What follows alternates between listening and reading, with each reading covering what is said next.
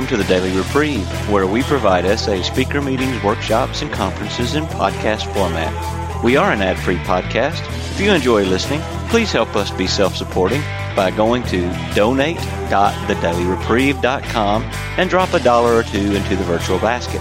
Please consider donating monthly by clicking the Donate Monthly button. However, one-time donations are always welcome. Just click the Donate Now button. Now, without further ado, this episode of the Daily Reprieve.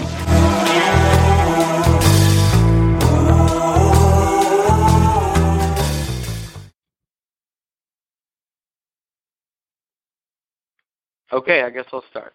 I don't know if anyone's going to keep time, but I'll just time myself. I'll go about 20 minutes. And you guys can hear me? We can hear you? Okay. Yes. Great. All right. Good afternoon. My name is Gardiner, and I'm a sexaholic. My sobriety date is November 17th, 2013. So, God willing, on Friday, I hope to have 4 years of sexual sobriety. It's pretty crazy. I never thought I would be able to say that. Certainly not when I was acting out. Certainly not before I realized I had a problem, and even when I was in the rooms counting days. The idea of being sober, by the definition of SA, for more than a few days just seemed absolutely absurd and crazy to me. And every once in a while I think back to those early days, and I just think that I've been completely transformed, because I have, by virtue of the steps, and having worked all the steps in order with a sponsor who'd worked them before, and all of you in the rooms, the fellowship, and going to a lot of meetings, doing the work, and accepting that a power greater than myself could restore me to sanity. And he has. He really, really has. You know, it's funny. Just now I was sort of frantically trying to plan my qualification, because I'm suddenly determined that, I'm not qualified and I don't know what I'm going to say, and I have to, freak out and, feel bad about myself. So I pulled out I have a whole file folder of just says SA. It's just all this old step work and, my step and action books and all this stuff I've, written down over the years. And I went through my step 1, 2, and 3 questions, listed out, and clearly it's not the first time I wrote them, because the first time my sponsor came back with, look, you can't just write yes and no answers. This is a thorough process. We need to get down to the nitty-gritty about what happened and what it's like, and and what happened and what it's going to be like. So I went through, and I to be honest, quite thrilled with what I was reading. Like, even I don't remember when this was, but just very much. Whenever I wrote this, I was truly committed to recovery. But I also noticed that in my step 2 questions, towards the end, it asks, do I believe that self-knowledge will cure me? And I guess I didn't really understand the question. I just wrote, I do believe that self-knowledge will cure me. And then the rest of my answer is like, I think a little more, I don't know, open-minded than I think that is. But the idea I've learned now is that, no, it really won't. Like, the whole point of step 2 is that it's not me. It's not my own knowledge that keeps me sober and cures me. No, it's giving it all away, taking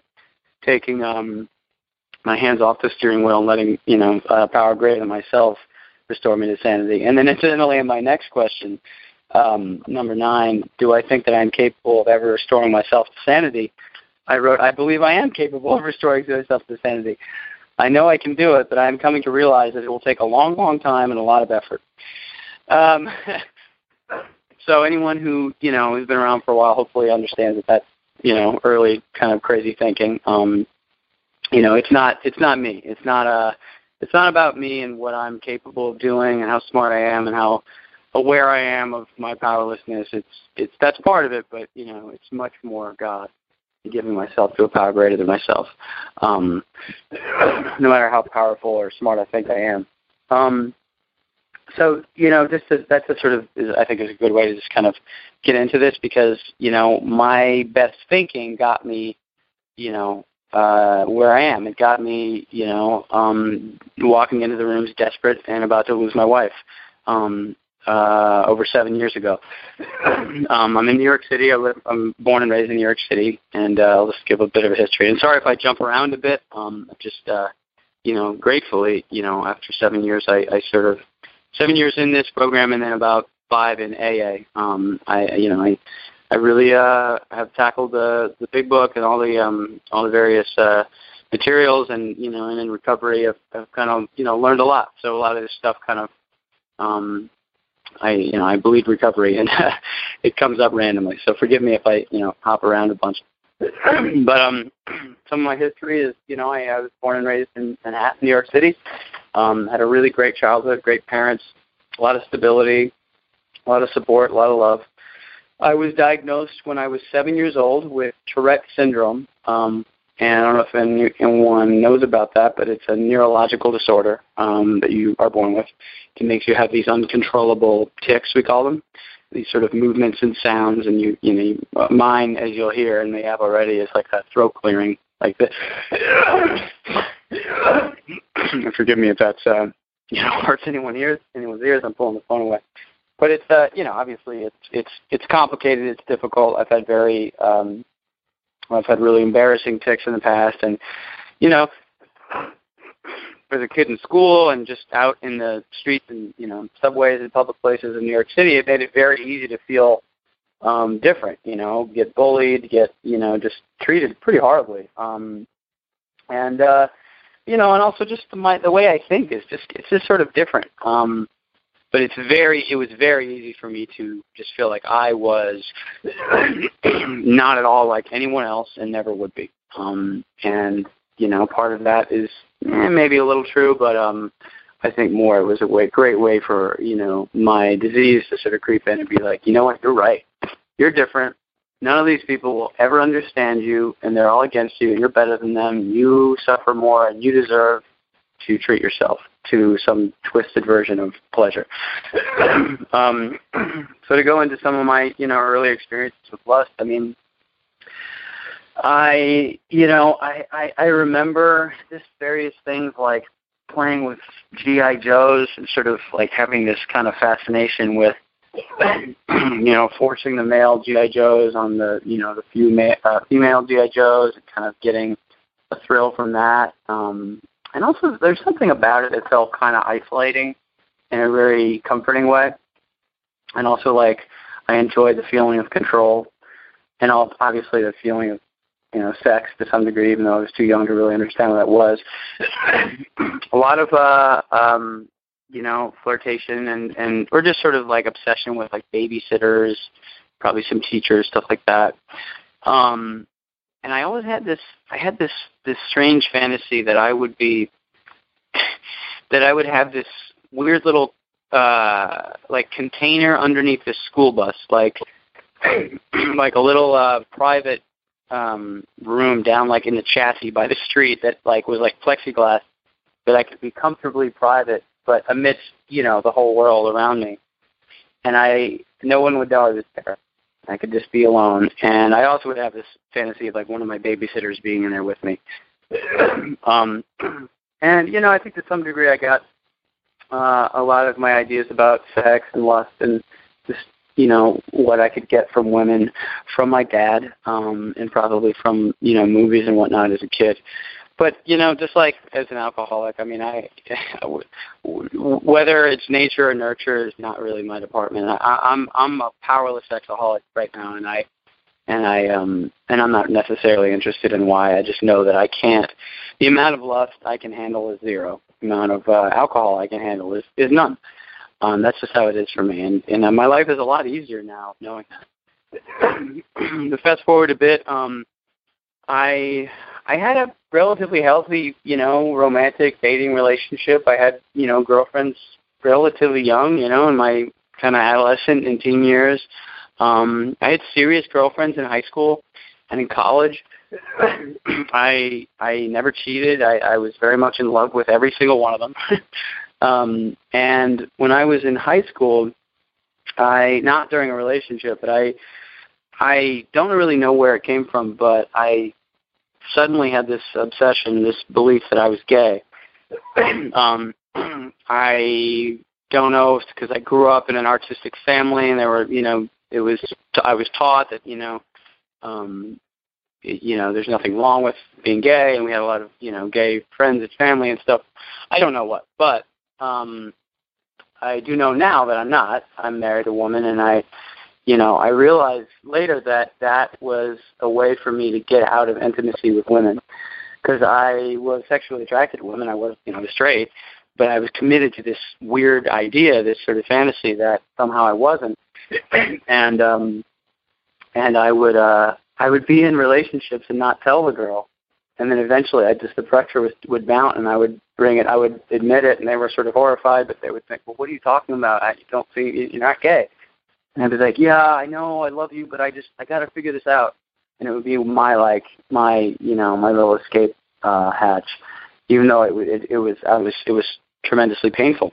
But I've learned, in recovery and therapy and whatever else, that I am afraid of intimacy, even though it's what I want. It's one of those weird paradoxes of the disease. Moving forward, my disease really centered around isolation, around phone sex, around pornography, masturbation. When I discovered masturbation, I was like off and running, and I had to do it all the time, 3-4 times a day. I remember once my parents we were at some storage facility in Long Island that was outside. It was actually a former army barracks or storage or something. So there was all these kind of large garage spaces, and then this old airport, and this kind of like a natural.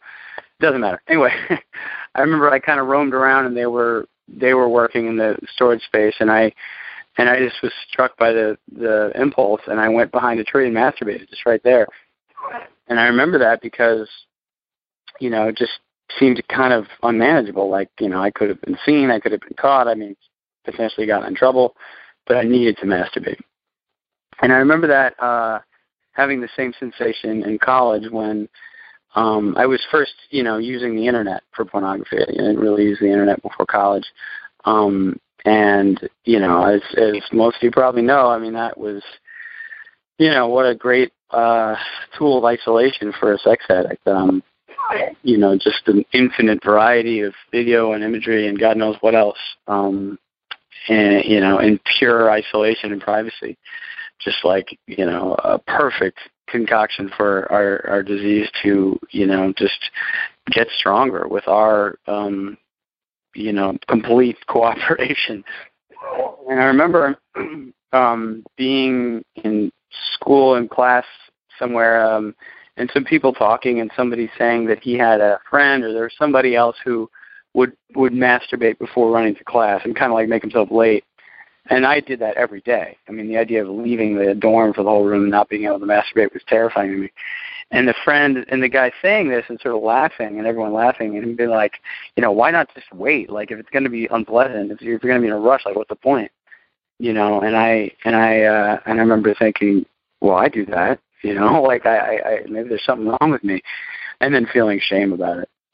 But that just continued, and I kind of learned quickly that pornography was not good for me. I certainly couldn't stop.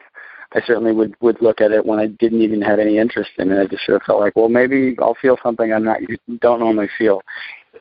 And that to me is I don't know, scraping the resin. As a pothead, you're just trying to find some particular high, some particular feeling that you haven't had yet. And that would lead me into darker and darker examples of pornography. Thankfully, I didn't go beyond the realm of legality, but the feelings were pretty awful. Just the misogyny that you see in there, it was just awful. Sex is a big part of my story from much younger than that, probably starting at 10, 11, or 12 at home, calling phone sex lines, talking to women. I don't know what age they thought I was, but it's kind of depressing to think that they would talk to me. and then being confronted by my dad with a phone bill and having to admit what I'd done, and then just paying him. And then it got to the point that I couldn't stop, even though I knew he was going to find out. And he would confront me, and I would just drop, $50, $100 on the table, and then that would be that. And that's certainly unmanageable, if you ask me, and certainly powerless. And that just progressed and regressed, and I got out of college and met a woman who later became my wife. And even in a sexually active relationship, I really needed to look at porn. I needed to call phone sex lines. I needed to masturbate a lot. And that's why, the idea that, being in a relationship will save me from my disease is nonsense. It's just not relevant. And I stayed faithful to my then girlfriend, now wife. We were, it was 2002, and we've been together ever since. But when I was apart from her again, I went to grad school for acting, and I was away from her for about 2.5 years. And at some point in there, I discovered that I didn't have to call phone sex lines and spend money on some, meaningless thing. I was totally tired of pornography. Didn't like what it was doing to me. And at some point, I basically approached this girl on the phone somehow. We'd been out that night, and then I talked to her on the phone, and then I led her into phone sex. And it was so exciting because it was free.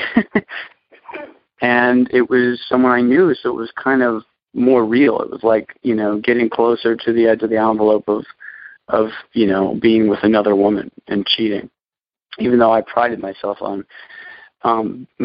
being monogamous. And that just I was obsessed with that. And so that grew and developed for a few years into my marriage. And I got to the point where I would, just be this feverishly seeking women who I wasn't necessarily attracted to or what I didn't necessarily like, but I have a feeling either they were attracted to me or they could be manipulated into either chatting online or phone sex or texting or whatever, trading pictures. I needed to have power over them. I needed to be able to, fulfill the urges of my disease. I wasn't in control. And I would do it, and then afterwards I would feel devastated. I would see my wife in the morning, I'd kiss her hello. She was perfectly in love with me, and I was devastated. I was so horribly ashamed. I knew that she would be devastated by this. I knew that it was kind of like cheating, and I would swear I wouldn't do it again. And a few days would pass, and I would start to forget the pain, and I would get that urge again, and I would remember that I probably shouldn't do it, but I couldn't withstand the urge. I couldn't stop. I could not stop. And I would keep doing it and keep doing it, and I would use her computer sometimes to go on social media and look, try to link up with women, and occasionally I would log out of my account on her computer and think, I'm really playing with fire here. I could easily get caught. And I was drinking at the time, so the depth of my disease took me to, my wife getting tired, going to bed, and I was saying, okay, I'll be in a second, and just having the computer going, having a drink, and thinking, I'm not going to look at this, I'm not going to go on porn, I'm not going to try to interact with a woman, and then doing it. And then being up for 3 hours till 2, 3, 4 in the morning. I think once she came out at almost dawn, and she said, what's going on? And I just said, I don't know, I'm just on Facebook, and sorry for mentioning an exact site. And she didn't realize it then. She was kind of out of it. And thankfully, I was able to kind of hide what I was doing, or not thankfully. But it was just self-will run riot. And I eventually was, up really late, probably drinking martinis at Tuesday night, and God knows what hour. I had my wife's laptop in my lap because my computer's a desktop, and I didn't want to sit at the computer. I wanted to lie in bed next to my wife sleeping and act out with women. And at some point later, I switched to my desktop, and the next morning I wake up to my wife saying, what is this on my computer? and she started reading what I had left there that I had forgotten to close out. And the jig was up, and I was caught, and I had to face pretty serious consequences. And I almost lost my wife. I remember her that night when we really got into it saying, I want to take our wedding picture and smash it over your head. And I was devastated. And, you know, I even told her that night, I think I have a problem. I didn't see her for about a week. She wouldn't let me in the house. She basically said, you had real-time, you know, sexual fantasy with another person who wasn't me. That's cheating. You know, I don't care that you didn't touch them. I don't care that you weren't in the same room. And I had to admit she was right. You know, this thing I prided myself on, being faithful, had just, you know, slipped away. Eventually, we, you know, saw each other again. I remember our anniversary, actually, October 18th, 2010. We went out for dinner. We, like, tried to make it work. It was sad. It was painful, but we, like, you know, we were committed. She was committed to giving me another chance. And we went to couples therapy, and a couples therapist said, Gardner, I think you need to be in a room with other people with this problem. And I said, what do you mean? What problem? You know, and she explained that there are 12-step fellowships for this. And I actually was willing right from the start. And I found my way to an SA meeting in New York. It's still my home group on West 59th Street, St. Paul the Apostle. And I walked in, and I just wanted to stop looking at porn. I didn't know anything about no masturbation. And once I learned that, I was like, whoa, I didn't sign up for that. You guys are crazy. And I also didn't think I belonged. I was like, look, I've never been with a prostitute, and I've never gone to a massage parlor. I've never cheated. Like, I don't know if this is really, I don't want to, like, you know, I don't want to belittle what you guys go through by talking about my stuff. And luckily everyone assured me I was in the right place. And it was the first time I really heard anyone talk about lust. They were like, this room is for people who want to be free from lust. I had no idea what that meant. I just wanted to, you know, control and enjoy what I had. I wanted to be more normal. And it took me a very long time of sobriety and being in the program to let go of the idea that I could control what was going on. Like I just read you in those questions, you know, that my self-will, my knowledge, whatever it is, will restore me to sanity. And you know what? I've learned that this takes time, this recovery stuff. You know, I was really grateful when I first came in that all different types of people, mostly men, some women, mostly men in the rooms were relating to me, were, you know, telling me that, you know, there's hope, you know, there's life without sex. Like, you don't have to have sex as a man. You don't have to masturbate. This is not some, you know, release that you have to have or you'll die. And they also said, keep coming. It gets easier, and your life will expand in ways you never dreamed imaginable. And they were absolutely right. And I got a sponsor after probably 7 months or something, which I don't recommend. And it was very hard. He asked me to take some really hard looks at myself, to do some things I didn't want to do, like make phone calls to other sex addicts, to go to meetings. And I was kicking and screaming, but it's exactly what I needed. And now, having worked through the steps, once in SA and once in AA, and having sponsees of my own, and you know, getting through some real discomfort, I have learned that there is a beautiful life in recovery and sobriety. And sobriety is not the same as recovery. Staying sober is wonderful. It's what has to happen first. But if I don't work the steps with a sponsor, I'm really not recovering. I'm not really changing, because I'm not going to work on all the stuff that made me act out. And this is why I think SA is kind of the best of the S programs, because it's not really the only one, but it's the one that really goes to work on the lust. I go to other meetings in New York. I think they're great, but I would not be comfortable in a place where it were up to me what I could and could not do, because that's not sobriety as far as I'm concerned. If I'm allowing myself to intrigue or flirt with women, if I'm allowing myself to, masturbate occasionally, but not do this or that, I would be dead. I would be dead, literally. This is a life and death. I'm in a position where my life is at stake, and if I don't take the first step every day and do the things that I need to do, like call my sponsors, go to a meeting, drop to my knees and pray to a power greater than myself, which I choose to call God, meditate, and check in with other addicts and sex addicts and alcoholics, I will go back to my disease in a second flat, and I will lose my wife, I will lose my home, I will lose everything I hold dear, and I don't want to do that because I love my life now. And to give you some perspective, I mean, back before I was in the rooms, obviously I was living this sexual double life, but also I was in deep shame about my Tourette's. I didn't want to talk about it. I was afraid that if I kind of was public about it, it would affect my acting career. And eventually, in recovery, I've come to own it. I'm very public about it. I have a one-man show that I'm performing now about my life with Tourette's here in New York. It's getting really well received. I am on the board of the New York City chapter of the Tourette Association of America. I've done TED Talks, and it's all recovery. All this stuff comes from recovery. The service I do with young people with the disorder, and it's all about my changing myself through taking some hard looks at myself.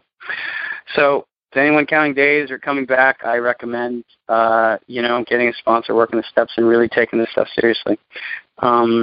And I'm sorry I took a little bit more time than I expected, but I hope someone got something out of this, and look forward to hearing you all. Thanks.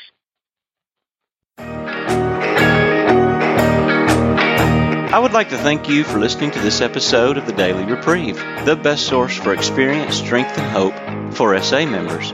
Please subscribe to this podcast to be alerted of new episodes.